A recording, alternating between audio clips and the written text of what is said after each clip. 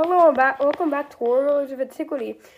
Today's episode is the Attalids, Attalus II.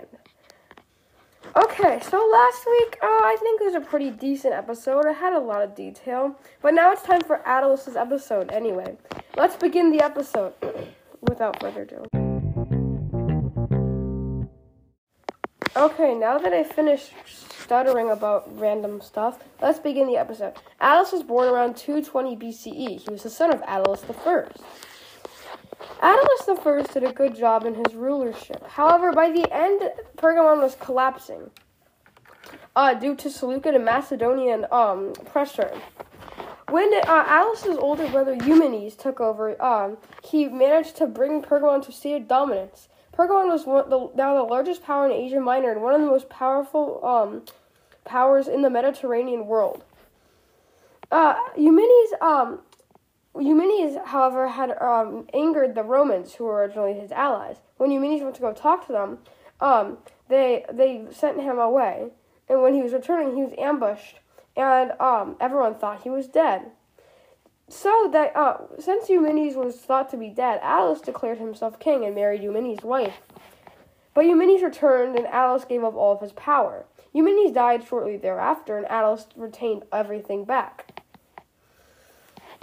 Now that Attalus was king, he had a few problems to deal with.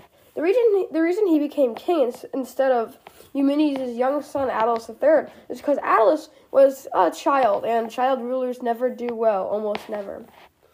So Attalus was acting as the regent in his place.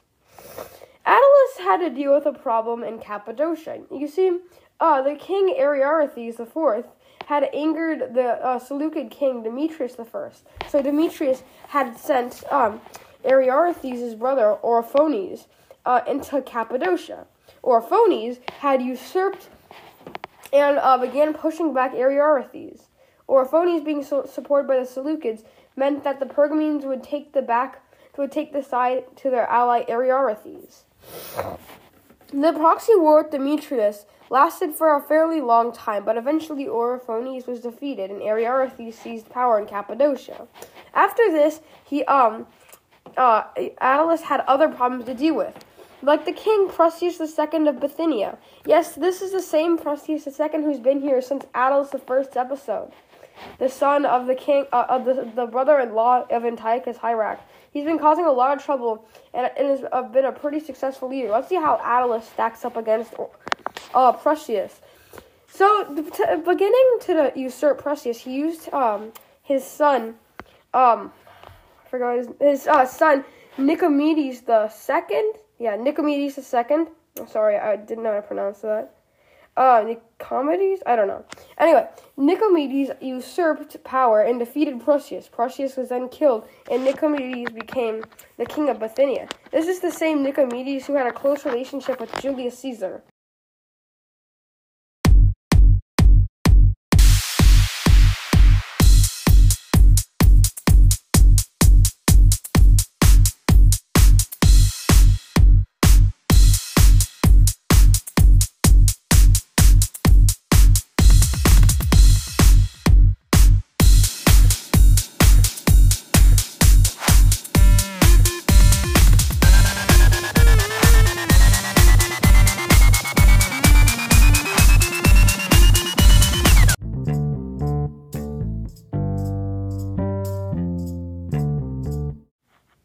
Other than just militarily, Attalus also did good stuff for the empire non-militarily.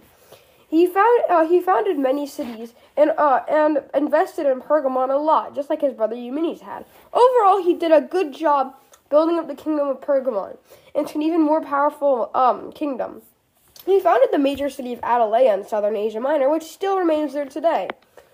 But Attalus was an old man. Unlike most old men, he eventually died. And his son-in-law and nephew, Attalus, became the next king at the age of about 20-ish. So now it's time to rate Attalus. I think he did a good job, although there's not as much as what Eumenes did.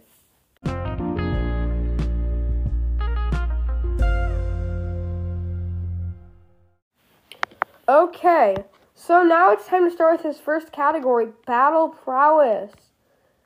Okay, so I think there's definitely a lot to consider here.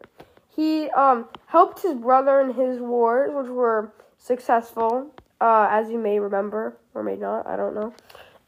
Then he also helped Ariarathes defeat the Seleucids and Cappadocian usurpers.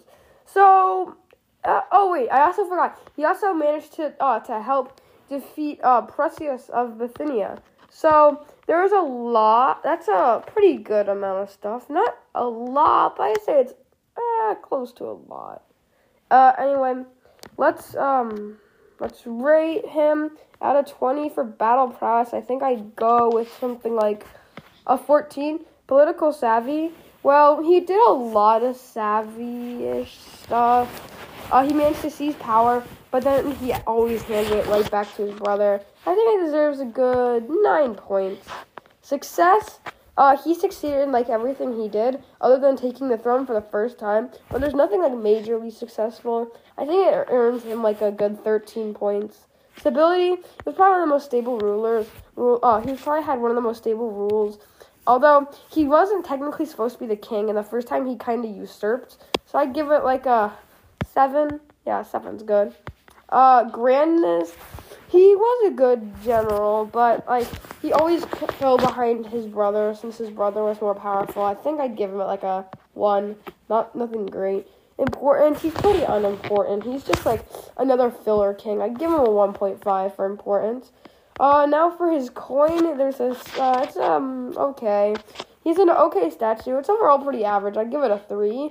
Succession, it's not, it's a clean succession. There's no crises. Although the kid who succeeds him is not really good, so I'd give it an 8. But I guess that's not his fault, so I'd give him a 9. Situation, at his death, the empire was doing well. I'd give it an 8. It's not, prospering at, incredible rates, and it's not amazing, but it's good. Okay, so now it's time to add up his score. Let's see how he compares to his older brother. 65.5 is this final score for Attalus II. Good job, Attalus. It's not perfect like Eumenes II, but it's good. It's around halfway there, maybe a little worse. Nothing amazing. I definitely wouldn't give him a Imperator. I'm sorry, but you're not winning Imperator. Anyway, thank you for listening. I'm sorry, Attalus II, but good luck to you, Attalus III. Yes, it's your episode today, I guess, because I forgot to do Attalus' episode last week, so we're just going to be doing a double episode to catch up. But anyway, thank you for listening. I hope you join me for my next episode, Attalus III, as we are about to wrap up our series on the Pergamene Kings. Bye, guys.